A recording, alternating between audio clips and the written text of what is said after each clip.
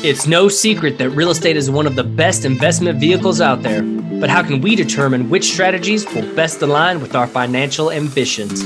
Well, you've come to the right spot. Whether you're an active real estate entrepreneur, a passive investor, or looking to get into real estate investing, our goal is to provide investors with the insights and strategies for building our portfolios, all while protecting our capital. I'm Daniel Nichols, and this is the Too Smart Assets Real Estate Investing Podcast. What's going on, everyone? Welcome back to another Off the Beaten Path episode. And with us once again is Lior Rozansky, founder of Flora Capital. All right, Lior, what's your number one tip, tool, or resource for investors, entrepreneurs, or anyone who is looking to go off the beaten path to create success? Yeah, so I want to talk about a concept that I've been creating a lot of content about because I'm very passionate, and a lot of people may or may not agree with me.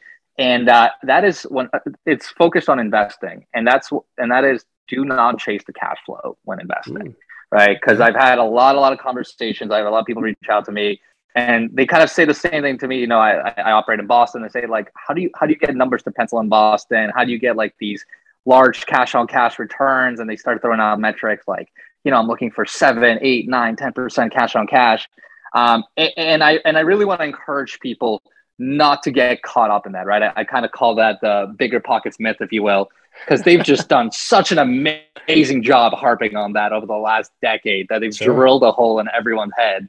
But you know, when you really step back, you can't think of real estate as a cash flow, as purely a cash flow play, right? I think that's a huge mistake because if you look at it financially, if you look at it conceptually, your returns are typically not that impacted by cash flows, right? Like if you start to analyze deals, right, and you look at metrics like equity multiple, average annual return, internal rate of return, all of those things, they are driven by equity, right? And you can play with those assumptions. I've done those. You can parse out what, you can lower your cash flows now, and they won't impact them as much. Now, the caveat, of course, is cash flows in commercial multifamily determine your values, right? Sure. So you certainly need strong rent rolls, right?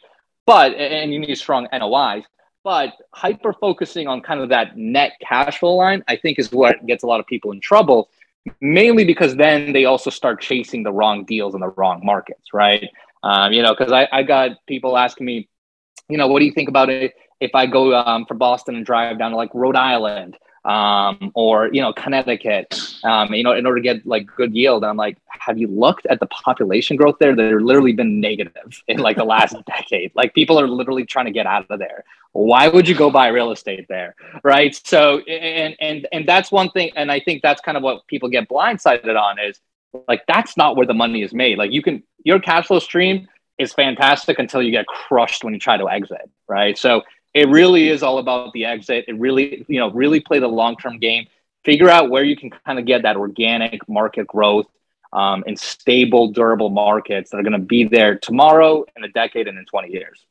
Yeah, that's massive, right? And you're absolutely right. You don't hear much about this, right? This is not something that you hear on social media or bigger pockets or anything, because everybody, talks about cash flow, which, cash flow is important, but at the same time, you're right. Everything has its own weight in terms of a metric, right? And I think that being able to fully understand and fully encompass everything that comes with real estate investing, like you said, like markets and all that stuff, super important. So, take the blinders off, look at some other stuff, man. I love that tip. That's absolutely massive. All right, dude, before we get out of here, tell the listeners how they can find out more about you and your business.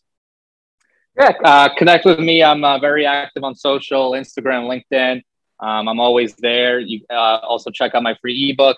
I mentioned it before, but I was kind of in a management consulting role, did the corporate gig, understood that it's very, very hard to take control of your own wealth when you're working 60, 70 hours of traveling for someone else. So, that's why I wrote the book for people that are looking to figure out how to take control of their own wealth. So check it out. Hopefully it's a great resource for you guys. It's awesome, man. We're going to make sure to let everybody get a hold of that, dude. Thanks again for coming on the show.